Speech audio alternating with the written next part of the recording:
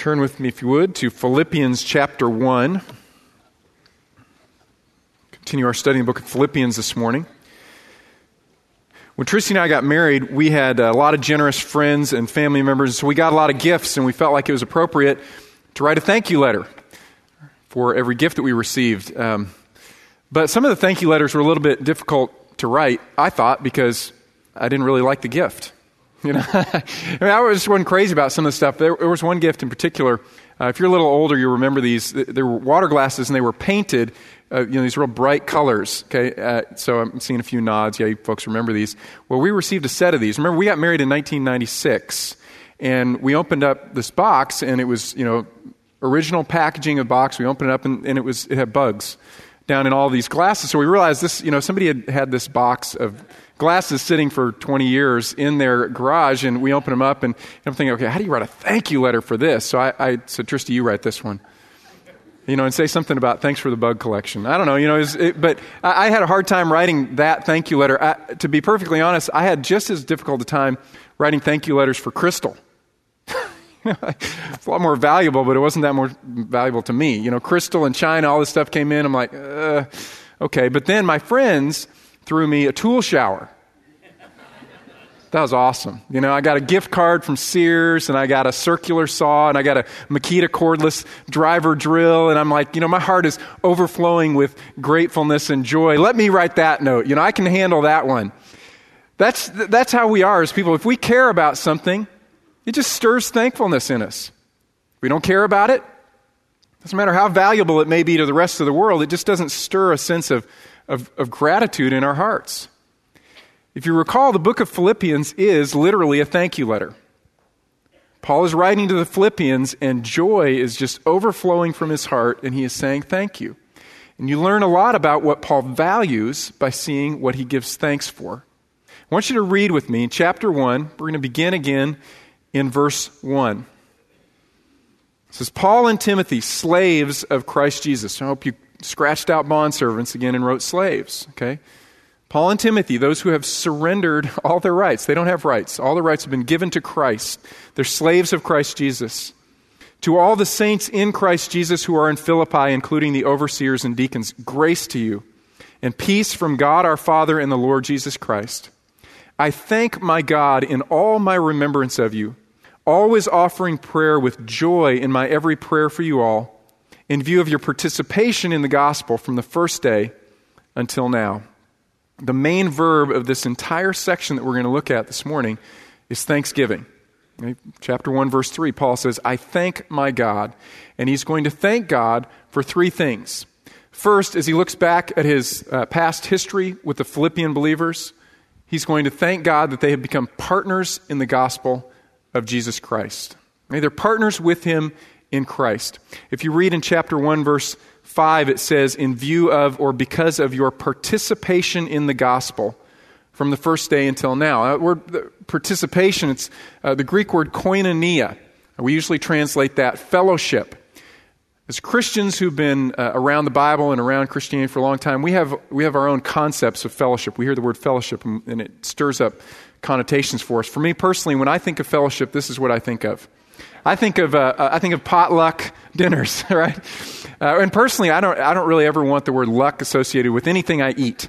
But when I was a kid, we had potluck dinners, and this was fellowship. Down in the basement of our church, we would go down there, and it would be casseroles, which are frightening for children. Because all the food groups are all mixed together. There aren't partitions in your plate, and you can't separate stuff and cut out all the vegetables, and your mom is putting the food on your plate, and you got to eat it, and you're starving. And so I think of casseroles. If I think of anything else, I think of fellowship. I think it happens in the basement. It doesn't taste good. So, I had to kind of grow out of that, and I started, hanging out with my Christian friends, and I thought to myself, that's fellowship. And then we would do Bible studies, and I realized, well, fellowship is what you do before the Bible study when you drink a Coke or whatever and you eat a cookie. That's fellowship. And then I realized, no, that's not biblical fellowship. Biblical fellowship comes from a Greek word. It means common. Okay, koinonia, it's a Greek word, koinos. It means to have something in common. And what we share in common is Jesus Christ. We become one in Christ. We have a shared identity. We talked about this last week. We are now citizens of heaven. We're slaves of Jesus Christ. 1 Corinthians chapter 1, verse 9, Paul says, God is faithful, through whom you were called into fellowship. There it is, koinonia, with his Son, Jesus Christ, our Lord. And Buck earlier read 1 John chapter 1. He says, our fellowship is with the Father and with his Son, Jesus Christ. We are united together with God, and consequently, we are united together with one another. We have a shared Savior. Because we have a shared Savior and we are citizens of heaven, we have a shared purpose here on earth. I want you to look with me in chapter 1 again and verse 5. Paul says, because of your participation in the gospel from the first day until now.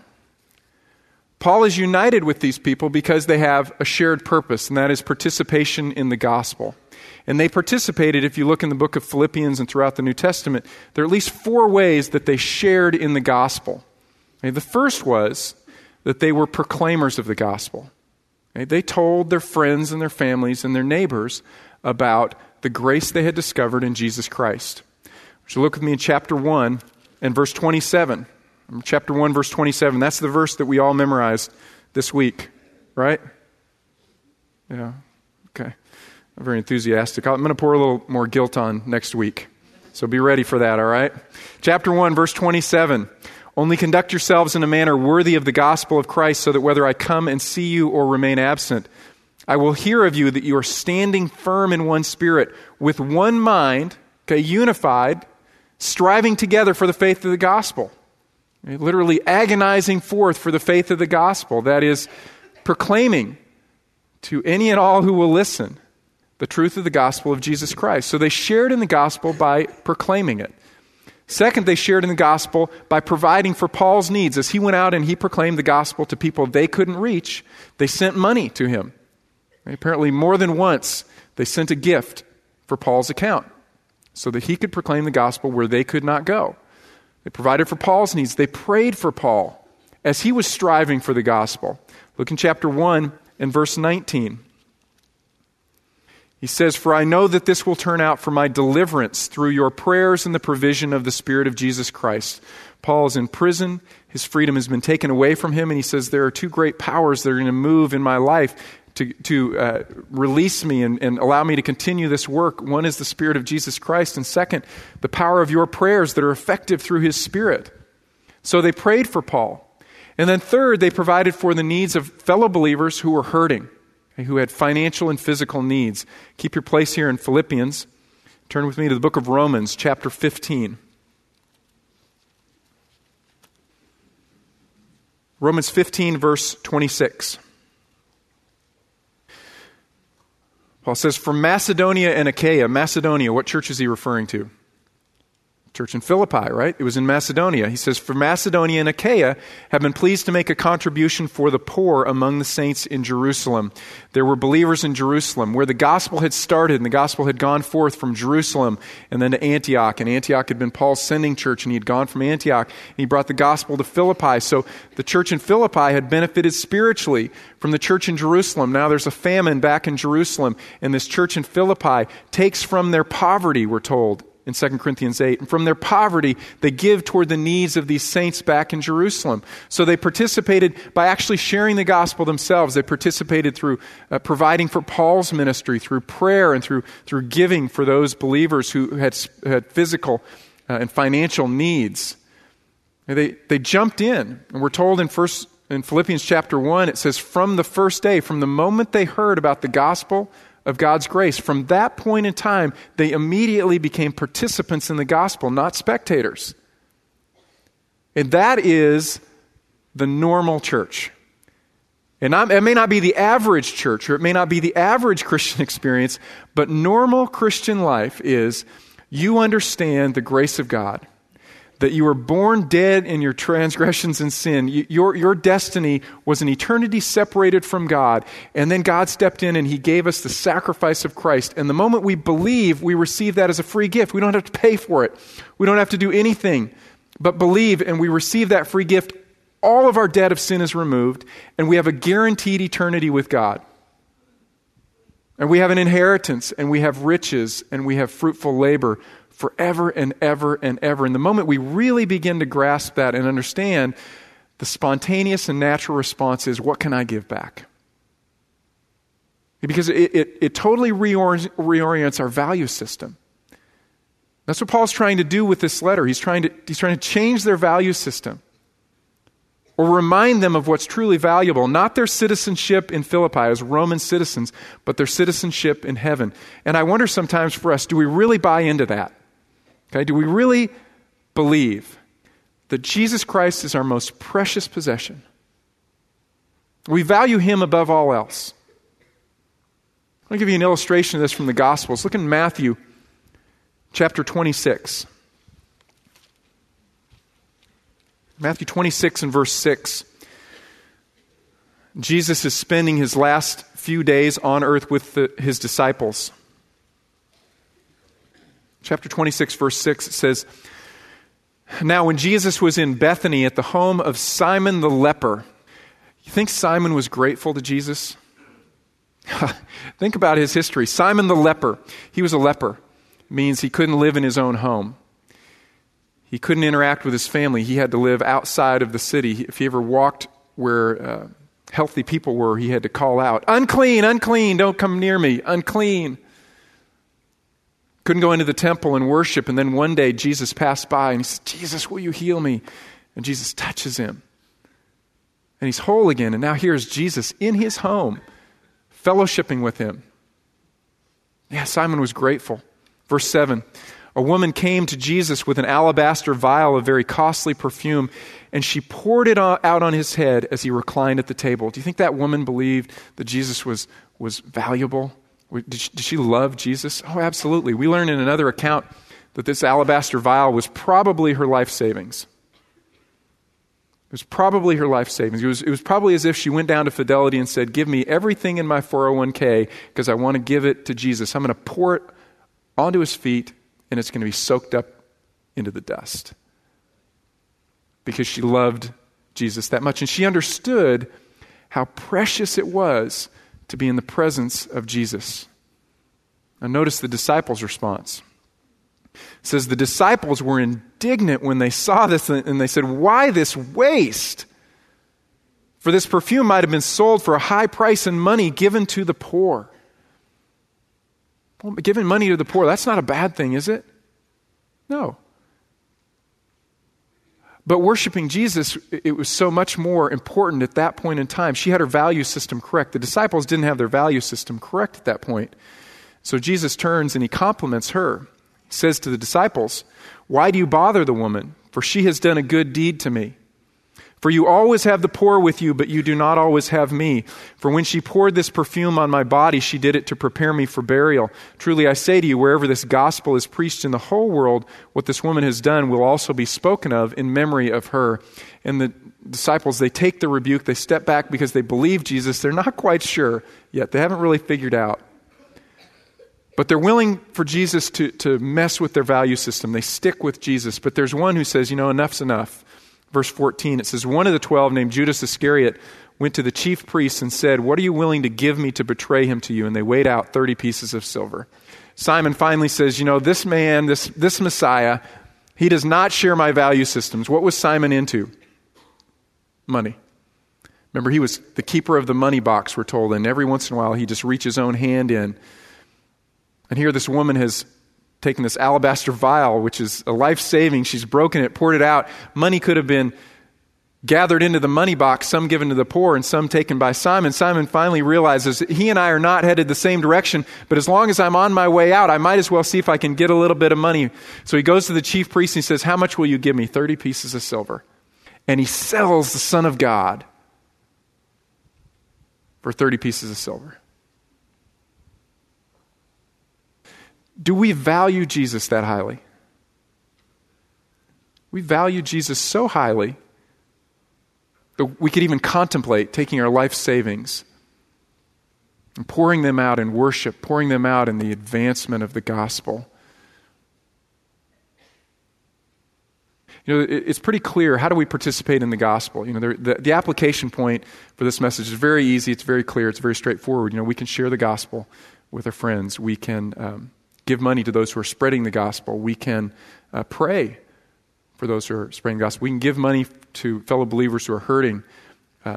But I think the exhortation that's more appropriate right now is that we need to learn how to just fall in love more deeply with Jesus. Because if we fall more in love with Jesus, the natural and spontaneous outflow of our heart is going to be, what can we give? Right? If we really value something, writing that thank you note is really easy. Praying becomes easier because we're connected to Christ. And we value Christ, and we're connected to other believers who share our value system, who are also fellow partners in the gospel of Jesus Christ. And it's natural, it's spontaneous. I was this last week I was thinking about this message, and I realized I get a lot of emails from all over the world, people I've never met, but they find our website and they send an email to me as a senior pastor, and they want prayer and money for their ministry, which is fine, but I've never met them. I don't know them at all. And I read that email, and it's really, I have absolutely zero emotional response. Honestly, I just don't get stirred up.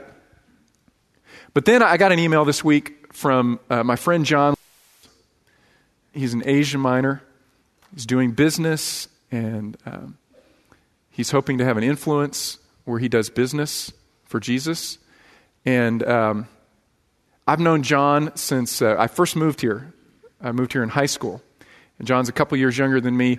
But I saw John. I started walking with the Lord through Young Life, and then I saw John start walking with the Lord through Young Life. And I've seen John's entire lifetime of spiritual growth. I've seen everything that's happened with him. And John and I are partners in the gospel of Jesus Christ. And I love John, and I love his family. And I got a prayer email from John, and I drop what I'm doing. I'm checking my email. I stop checking emails. I stop any kind of study. I stop anything. And I pray for John. And I love it. It's not a burden at all. Hey, Paul turns to these Philippians and he says, you are partners. We are knit together. Our souls are knit together because we are one in Jesus Christ, and we have the same value system. Okay, we have a shared Savior. We have a shared mission and purpose in life. Third, they have a shared power that they experience. Back in Philippians chapter 1 and verse 7.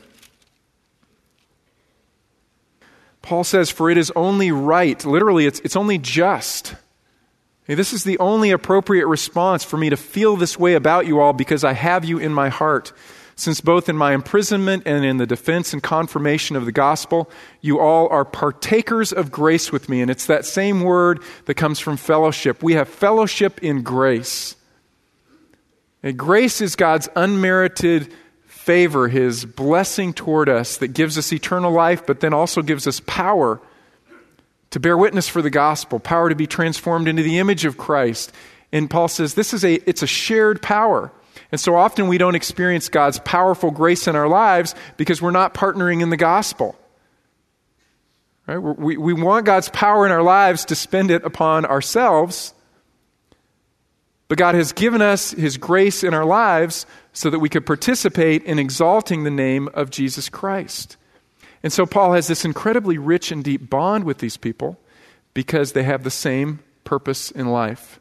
Now, second, they are partners in hope. Okay? So as Paul looks back at his past relationship with them, he has these partners in the gospel of Jesus Christ. As he looks forward to the future, they're partners with him in hope. Would you look with me in chapter 1 and verse 6. So let's take a running start at it again. Let's read in verse 3. I thank my God in all my remembrance of you, always offering prayer with joy in my every prayer for you all, because of your participation, your partnership, your fellowship in the gospel from the first day until now. For I am confident of this very thing, that he who began a good work in you will perfect it until the day of Christ Jesus. Now, I have a question for you. What is the good work? What is the good work? I suspect, if I asked last week, has anybody ever memorized any verses in Philippians? A lot of folks would say, I've memorized one. It's Philippians 1, verse 6.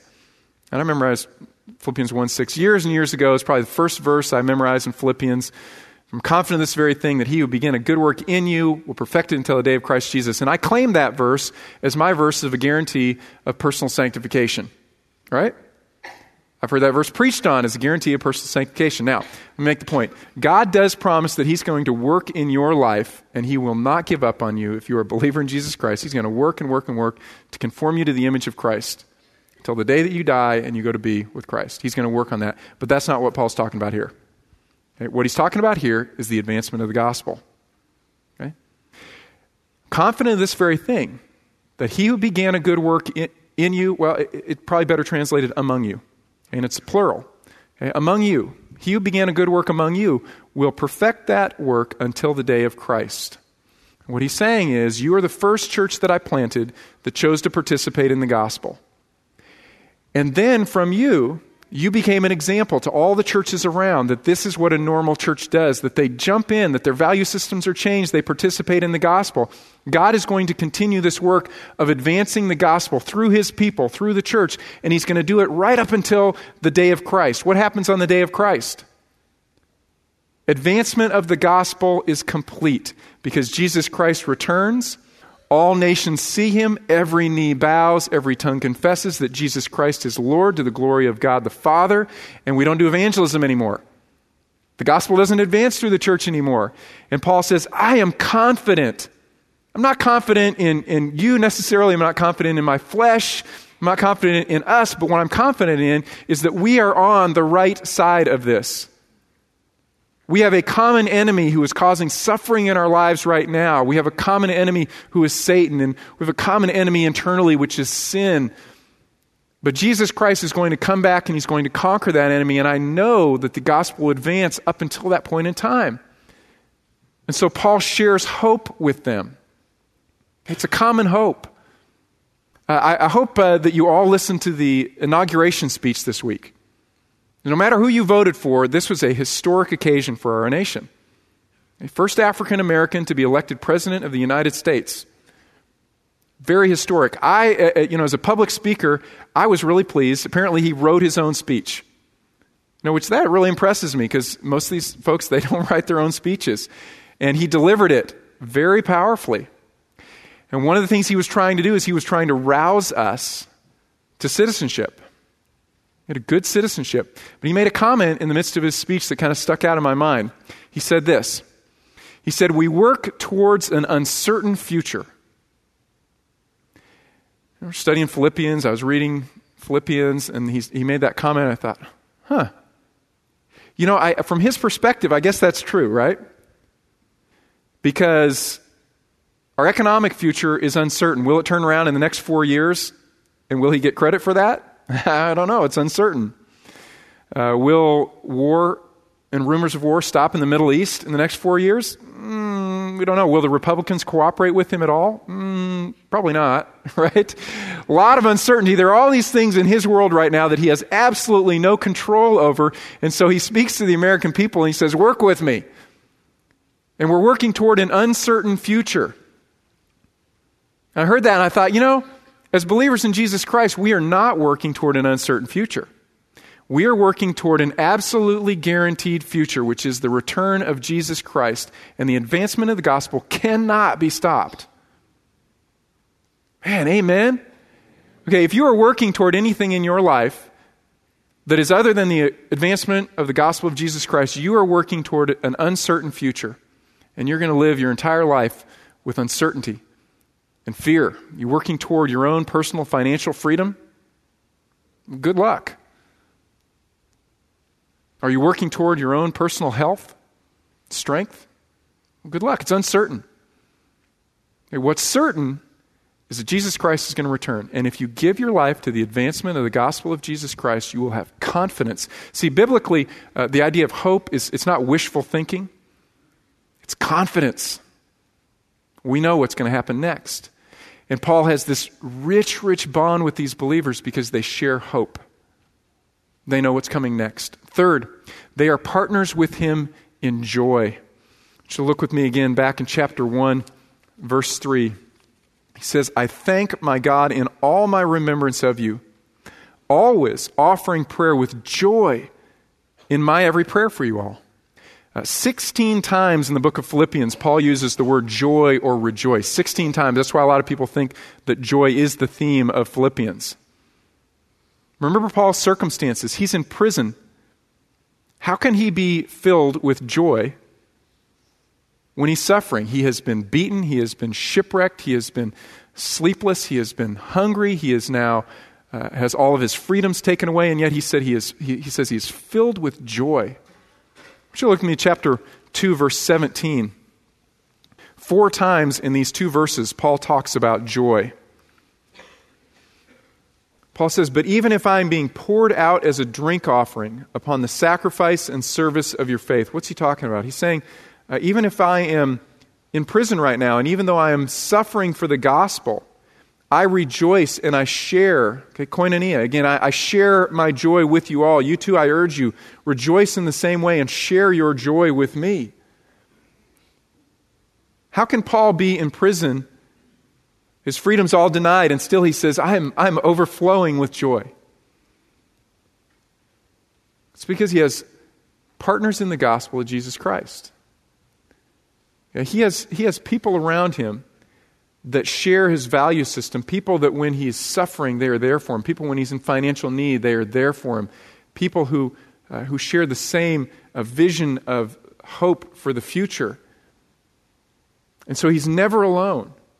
Even though he's in prison and he's suffering, he's never alone. It's interesting, a man named John Ortberg wrote a book a few years ago called The Life You've Always Wanted. So that was a really great title, The Life You've Always Wanted. When you think about the life you've always wanted, what do you think about? Well, I think you think about having friends around you who walk through life with you. Right? Friends, no matter what the circumstances, they're going to be faithful to you, and you're going to be faithful to them. When they're hurting, you're there with them, and when you're hurting, they're there for you. I was actually just talking to some friends about this in the foyer right before the service. And we long for that kind of community. We want a life of joy. Okay, a life where we can rise above the circumstances. We transcend them. In the midst of suffering, we have confidence. We're not fearing the future. We have lives of power, of grace. We see God working in our lives and the lives of those around us. Okay, this is the life we've always wanted. But when we, in a sense, pursue joy as an end, we don't find it. Pursue happiness as an end in of itself, we don't find it. Joy, happiness, contentment, these things are results, they're consequences, they're a byproduct. I can't tell you how many parents I've talked to with their kids are making poor decisions, and they say to me, but it's a bad decision, I don't agree with it, but as long as they're happy. Oh, and I just die inside. I say, no, because if they pursue that for the sake of happiness, they're going to reach out, they're going to think they've grabbed what life is all about, the life they've always wanted, and they'll realize it's gone, it's nothing. The life you've always wanted is found in pursuing Jesus Christ along with the people of God. Okay, pursuing Jesus Christ, proclaiming Jesus Christ, making Him known, and doing it in the community of believers. That is the only life that will satisfy you. Okay, this book of Philippians is all about focusing us on that. The life you've always wanted. Pursuing Christ, proclaiming Christ. Traditionally, the way the church has celebrated that, every week they would get together and they would share a meal. They would have koinonia, they would have fellowship. And they would celebrate what they often called the Eucharist, which means thanksgiving. They also called it traditionally communion, which means union together with. Now, you don't celebrate communion or the Eucharist or the Lord's Supper sitting in your house by yourself, picking up a little bit of juice and some bread. Okay? You need to celebrate it with other believers. So as we conclude our service today, we're going to celebrate communion together. Would the men come forward? As they're coming forward, I want to read you a verse. I've actually read this verse many, many times, but it just kind of jumped out at me this week. It's from 1 Corinthians chapter 10, verse 15. Paul says, I speak as to wise men, you judge what I say. Is not the cup of blessing which we bless a sharing? Same word, koinonia. Isn't it a coming together in the blood of Christ? Is not the bread which we break a sharing in the body of Christ? Since there's one body, we who are many are one body. Since there's one bread, we who are many are one body. We all partake of the one bread. As we take communion together, we're going to wait until everyone's served. We don't take it individually, we wait. And I want you just to take a few moments and go before the Lord and give Him thanks for the sacrifice of Jesus Christ. Let's just take a few moments to meditate, and then we'll take the bread and we'll take the cup together.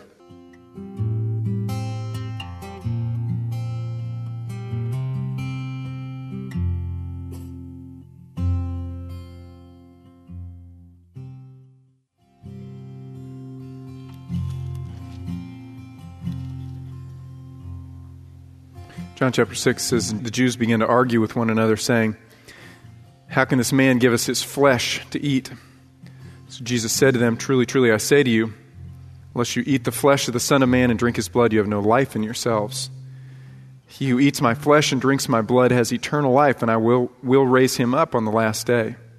For my flesh is true food, and my blood is true drink. He who eats my flesh and drinks my blood abides in me, and I in him. As the living Father sent me, and I live because of the Father, so he who eats of me, he also will live because of me. This is the bread which came down out of heaven, not as the fathers ate and died. He who eats this bread will live forever." Bread represents the body of Jesus Christ, his suffering because of our sins. Let's take it together.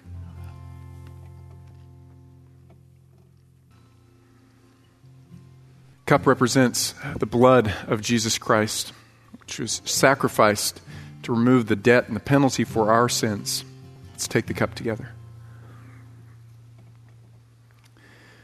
Father, we thank you for Jesus.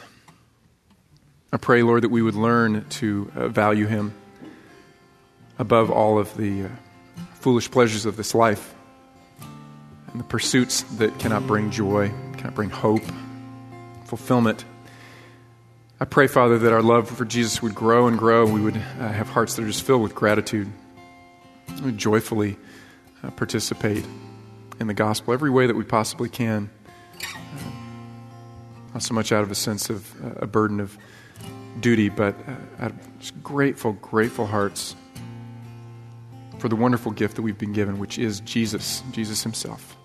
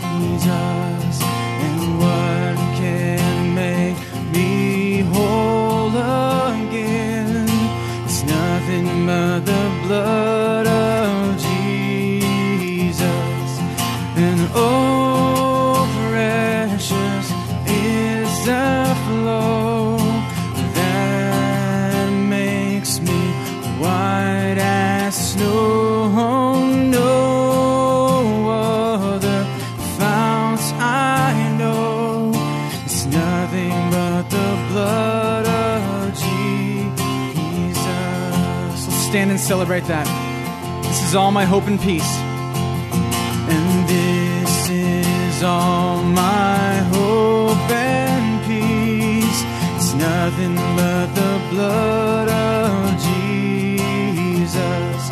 And this is all my righteousness.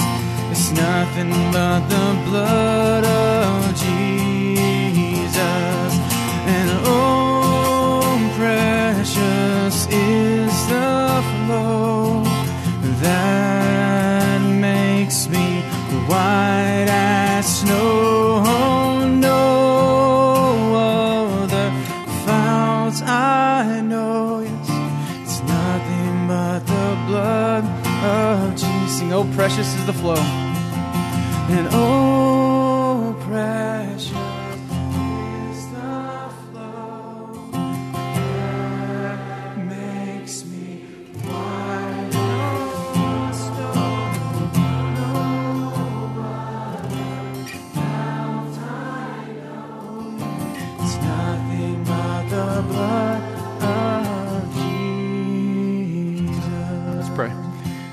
Father, we acknowledge